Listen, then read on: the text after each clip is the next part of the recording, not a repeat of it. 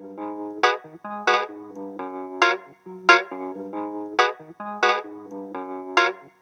my name is Taylor Clement, head of school. I'm Maria Massey, assistant head of school for student life.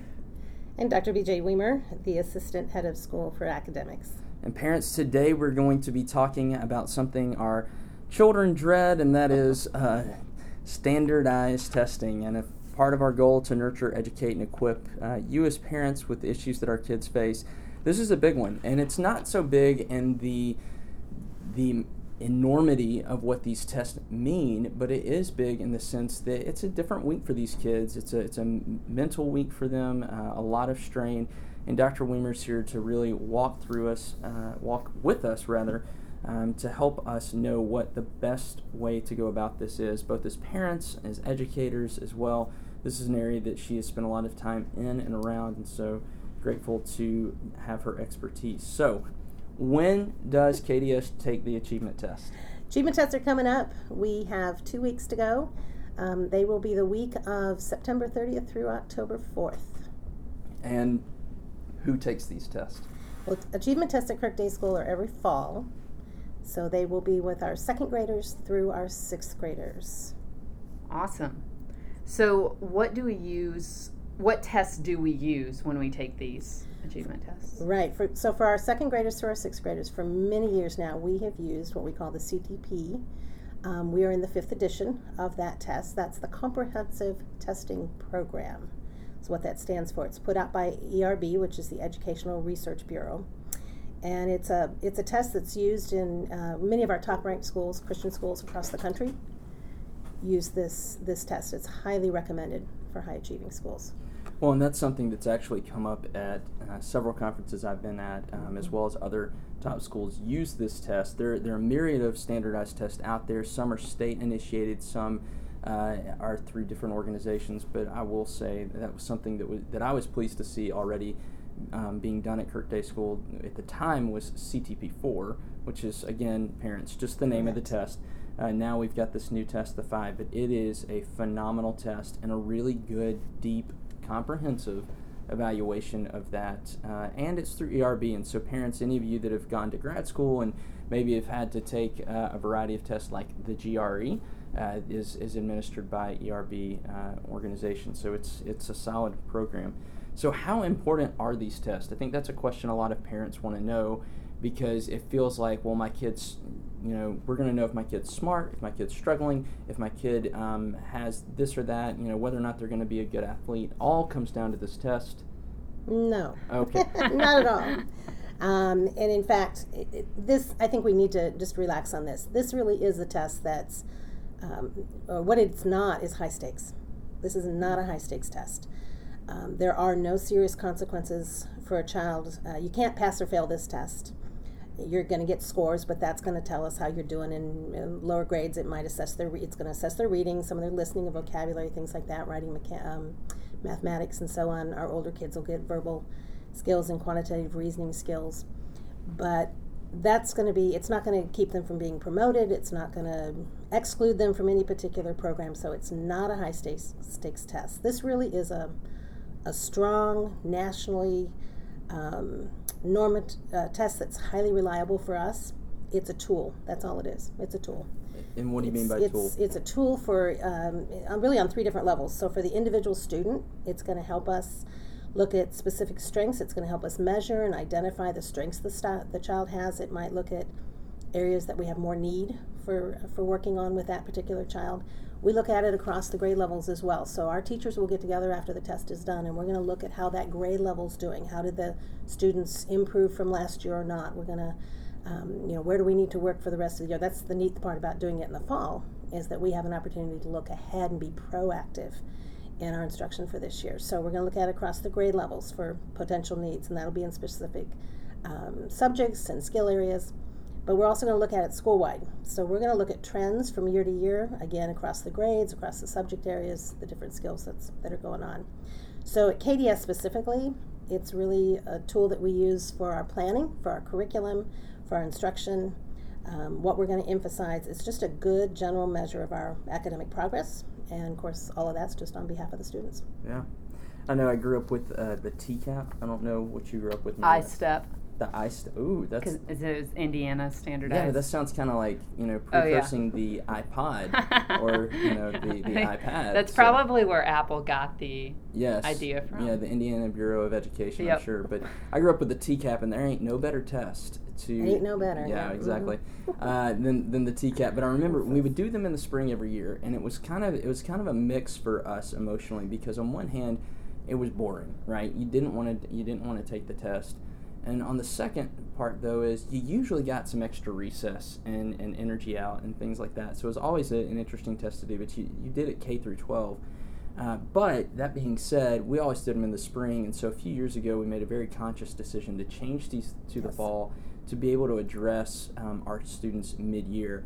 And part of that decision really had to do with knowing that, quite frankly, more than ever, we have the information and the data to be able to identify certain issues and needs.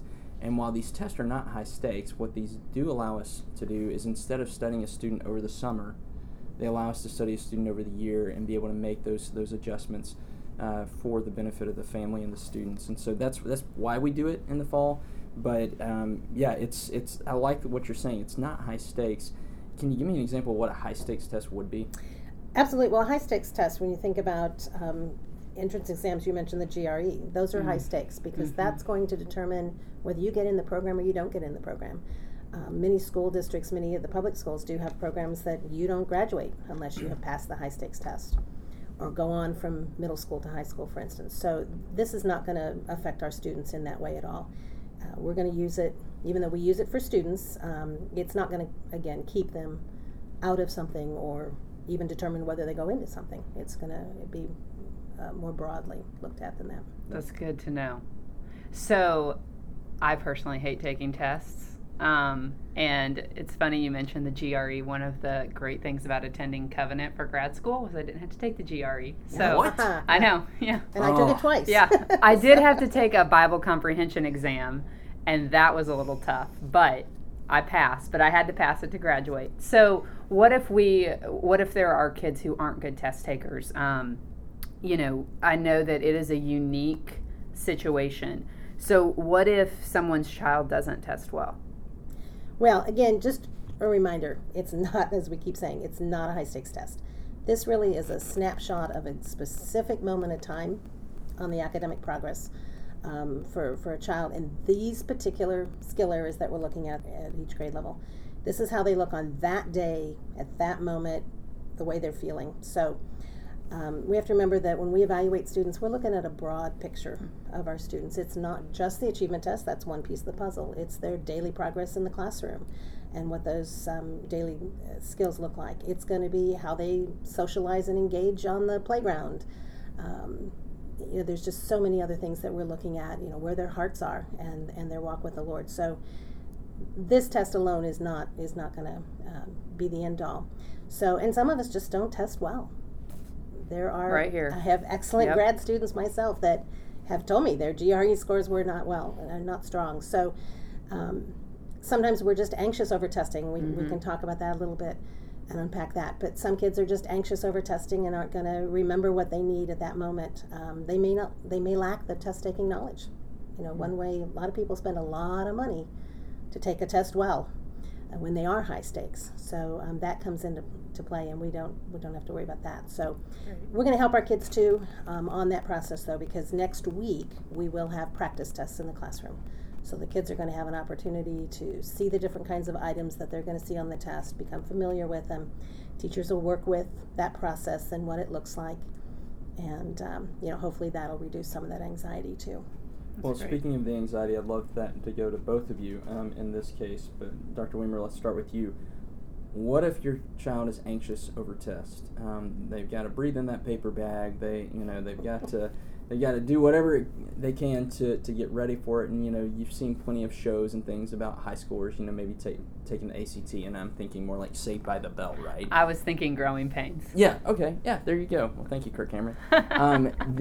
But the idea is that we kind of have a media purview of standardized test taking, right? And joking about finals or things, and you see it in movies, etc.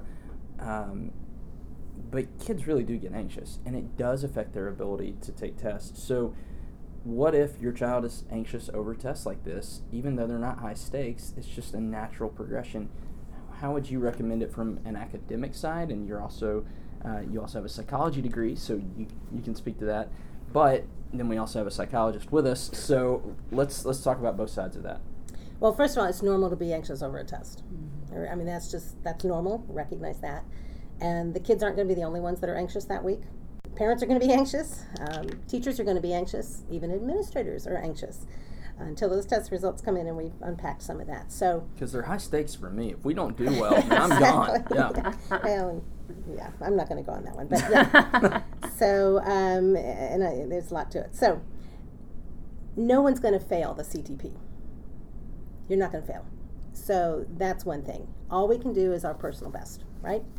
So if we're working on that, we need to all just remember we need to stay calm. We want to do well, but there is no need for unnecessary pressure on the kids, on the teachers, on all that kind of stuff. And teachers are aware of the concerns the kids have. They recognize that. They know what's going on. So they will take, again, they'll have that time next week where they can practice. That'll give the teachers an opportunity to let the kids see similar items beforehand. They're going to be able to practice some of those strategies.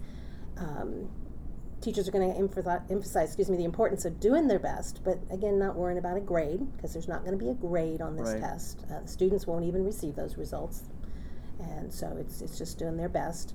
Mrs. Massey, you're going to also have an opportunity to go in specific strategies, and I've got some more we can talk about even here, but specific strategies to help lessen that test anxiety that some kids have, and some kids are just anxious in the classroom anyway. So how can we lessen that process? And teachers will be working through those pieces as well. You can avail yourself to them next week, also on some of those strategies. Yeah, we're going to provide kind of a list of anxiety strategies for teachers that they can do kind of in between the tests to help their kids refocus. And, it's a lot harder to think clearly when we're anxious. So that frontal part of our brain kind of goes offline when we start to feel that fear. So we're going to provide the teachers with some things that they can do in between the tests to help just lower some of that anxiety. And it's exhausting to take tests, so it's good to have some breaks. But I would definitely recommend that you make sure your kid eats breakfast. So we can talk some more about that too. Yeah. What are some strategies that you have, Dr. Weimer? Well, and just remember too, if I can just add this, we do know that it's exhausting, and so these tests are not done in one day. They're going to be done. They are scheduled. Teachers have a schedule. They set a specific schedule for those weeks. So in the younger grades, they're only going to do one test a day, and they only have 4 tests. So they're going to do them pretty early in the day. And then with the older grades, on the high end, they do have 8 subtests, but they'll do those 2 a day, and usually put off and not have to do it on Friday. So they might split it, do one in the morning, one in the afternoon. But again, they're going to build those breaks in and that kind of stuff. Some of the things parents can do in terms of helping their kids, one of them is just talk about the test. Talk about testing and what to expect. That's what's going to go on in the classroom as well, but they can hear it from you when it's calm and over the dinner table or on the ride to school. What's the purpose behind the test? Again, not putting that undue pressure on them. If they're receiving accommodations, we can talk about that a little bit. A number of our kids do receive accommodations for the test. We can talk about that. Those that are in the resource room are going to talk about it ahead of time and be prepared for that. But we can talk about what those accommodations are. Why do we get the accommodations? And how do we use them so we feel comfortable with that? Let them know the test is important. We don't want to make it a minor thing, but we do want to de-emphasize the pressure on it, but let them know it's important. Do your very best, the best you can do. And it's going to be your personal best. Reassure them. I don't know that we've ever had a student that's answered every question correctly. It is designed so that it's going to be challenging, and it is a challenging test. So just remind them they're not expected to know all the answers and have a perfect score. They need to take care, obviously, be careful with it and not rush themselves. And they're not in competition with anybody else. Again, it's back to their own personal best. There is no penalty on this test for incorrect answers. So learning that strategy and just remind them, try to put an answer down for everything. Yeah, and that's always important. That is. Upwards of through your college testing and Which post-college some of those testing. it is a penalty for wrong answers. So Right. in this case, take your best guess. Take your best guess. And complete everything you can. And if you have time, we have students that do like to rush through things. Don't rush. Take your time, and if you have time in the class, for the older grades, the lower grades, it is untimed. For the upper grades, there are time limits. Again, there are a number of kids who will have extended time opportunities, but if it is timed and they are done and the time's not up, then they need to go back and check their answers. They have that ability to do that, since it's not an online test. Other things will be just teaching them some simple relaxation techniques. Again, Mrs. Massey, that's some of the things you can do in the classroom too, but talk about stretching, talk about the deep breathing, talk about them just to stay calm, to relax. So getting that good night's sleep all week Super important. is super important. They need to come in and not be sleepy and groggy. Getting a good healthy breakfast, a donut on the way to school is not a good choice. The sugary cereal is probably not a good choice that morning. Make sure and wake them up plenty early so that they do have time. You're not rushed, and get yourself organized the night before. That can be helpful too, so that your mornings are feeling relaxed. They're pleasant. Carpool time can be a pleasant experience as well that morning, so they're not coming to school already kind of ranked up, being kind of anxious over something. So if they do have a prescriptive medication, that's a good day not to forget. Make sure that you have that prepared as well. And if your child's truly not feeling well on a testing day and really not feeling well, not able to focus, it might be a day might be better just to stay home, and we can work in a makeup test if we need to. Although makeup tests don't have to be done. If they've done more than half the test, it will run through. So. And it's not real quick though, not to completely cut you off, but it sounds like what you're saying, at least in a theological realm, God doesn't call us to always be the best, but He does call us to give our best. Our best, absolutely. And by doing that, this is one of those opportunities. My dad would always be like, "There's a time and a place, time and a place, son." And sorry, Dad, I completely just obliterated an impression of you, so my fault. But the time and the place. Specifically, though, of this is a serious time for them. It's okay to have a little bit of gravitas, but not to the point to where they're anxious. Mm-hmm. Is that correct? That's what we want to keep it down to. Yeah. Take it seriously. Take it. It's important. But be calm. Be supportive with them. Can I add to be on time on test days?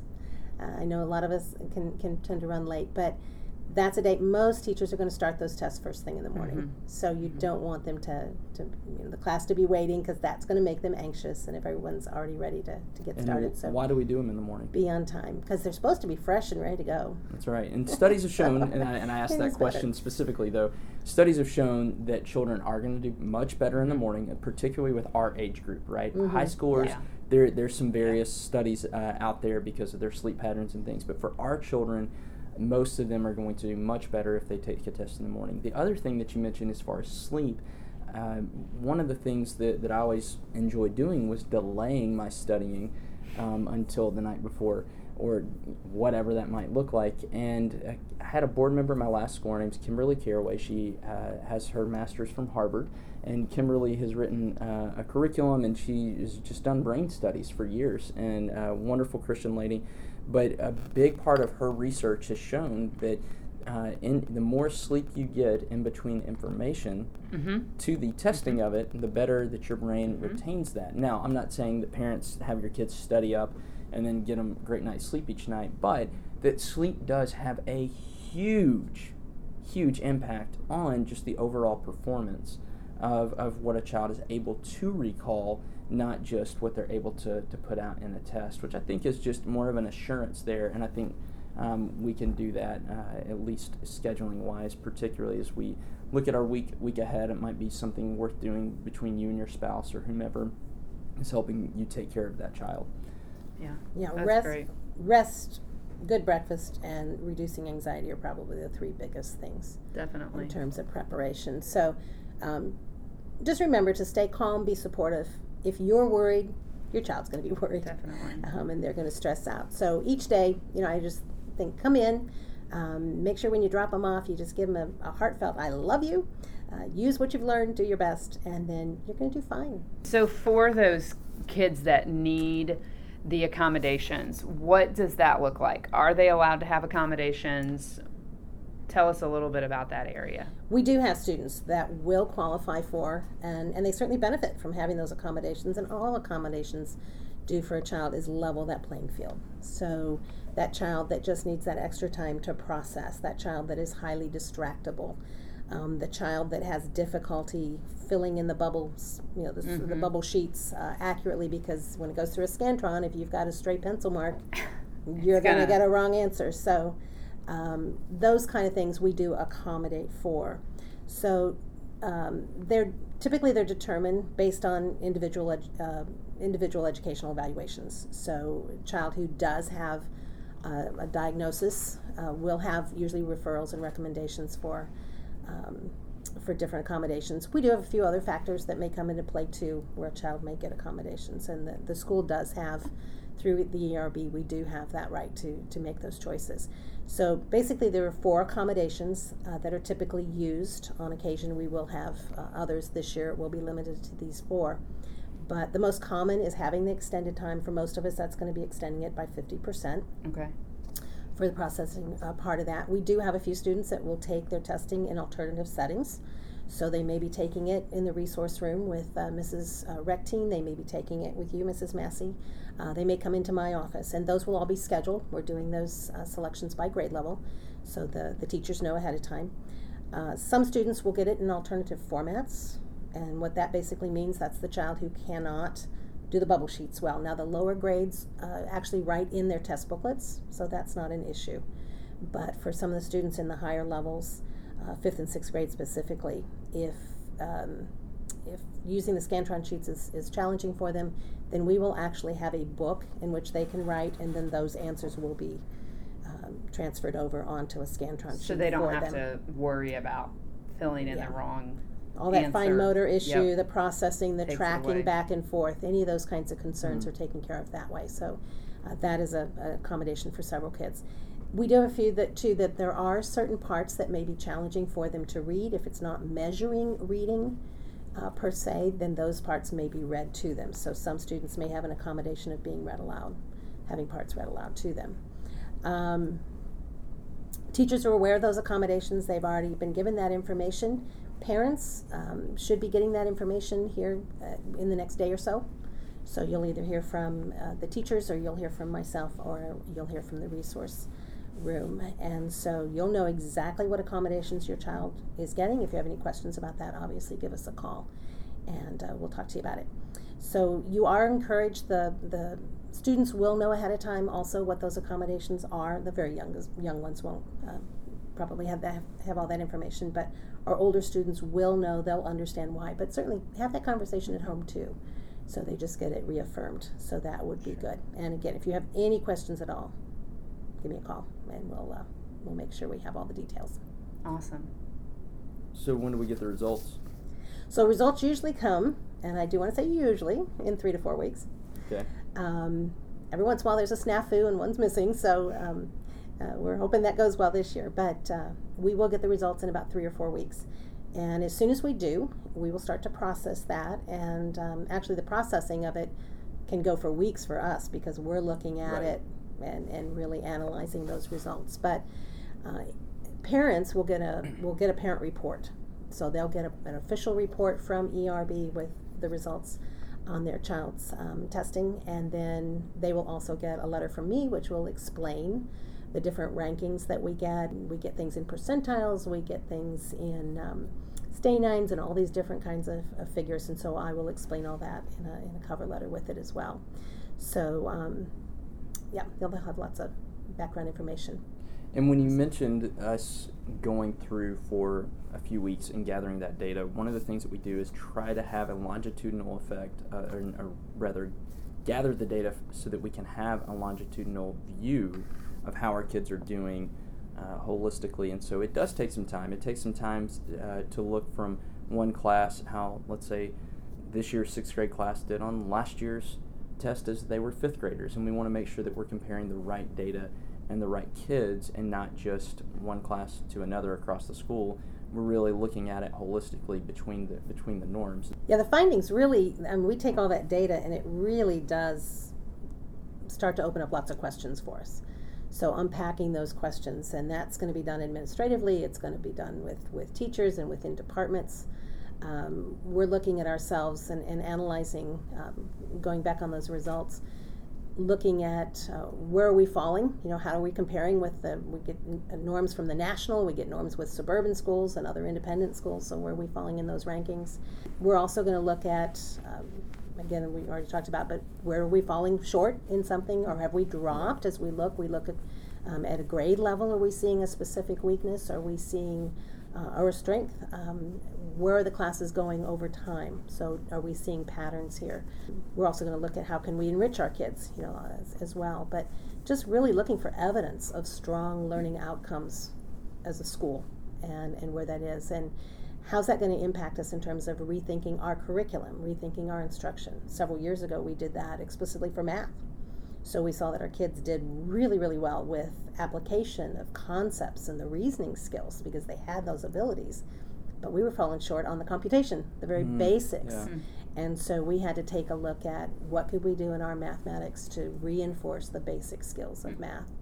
And now the great thing about that is we changed that, made those changes that we needed, and our basic computational kinds of skills have done very well in recent years. So that's the process that we want to go through. Well, and I like what you said there, just about the fact that we're able to look at those patterns and then take the data and make very good decisions on our future curriculum based on that. And I think that's something nationally that the top schools in the country do. Mm-hmm. It's something that we've done for a long time, and I think we've received some commendation, particularly from CSI on that, but also other organizations like NAIS, SAIS, you have North Central, all these other secular accrediting institutions. These are things that they're looking for to hold their top private schools to these same standards, and we're doing that. And I think that's a wonderful we practice. Need to be proactive. Absolutely want to be proactive and reflective in the process. So back to the high stakes really is, I think, on a more of an administrative level in terms of what can we do and do it better and do it well. So how can a parent find out more information about their child's test? I know you said the results get to us in 3 to 4 weeks. It takes some time. But how are the parents going to kind of know how their kid did?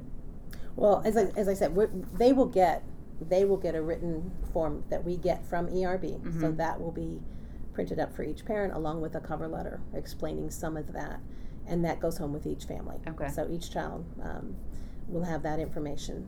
And then, again, if they want more depth of that, and oftentimes we will get calls, parents want to come in and meet and talk more specifically, and we can do that either with the teachers or with myself. They can come in. So awesome. Well, that's great. Well, Dr. Weimer, thank you. Thank you for sharing this. Parents, I would highly encourage you and strongly encourage you to reach out to Dr. Weimer if you have any questions about this, whether it's accommodations for your student, whether it's just your own nervousness. Please reach out. That's what she's here for. But also, she's an expert. We're blessed to have her in the building each week. She's very humble because she doesn't like to be called Dr. Weimer, but I do it anyway, Dr. Weimer, right? And so, but that being said, this is an issue that our kids face, and our testing is going to be grades 2 through 6. And so, while it doesn't affect a portion of the school, it does affect the majority of our kids, and it can affect the way that their week is interpreted, their behaviors are interpreted, but we want to partner with you for their best. And so we thank you guys for listening. We look forward to bringing you some more podcasts up shortly, but for now, we will hope you guys have a wonderful day and talk to you soon.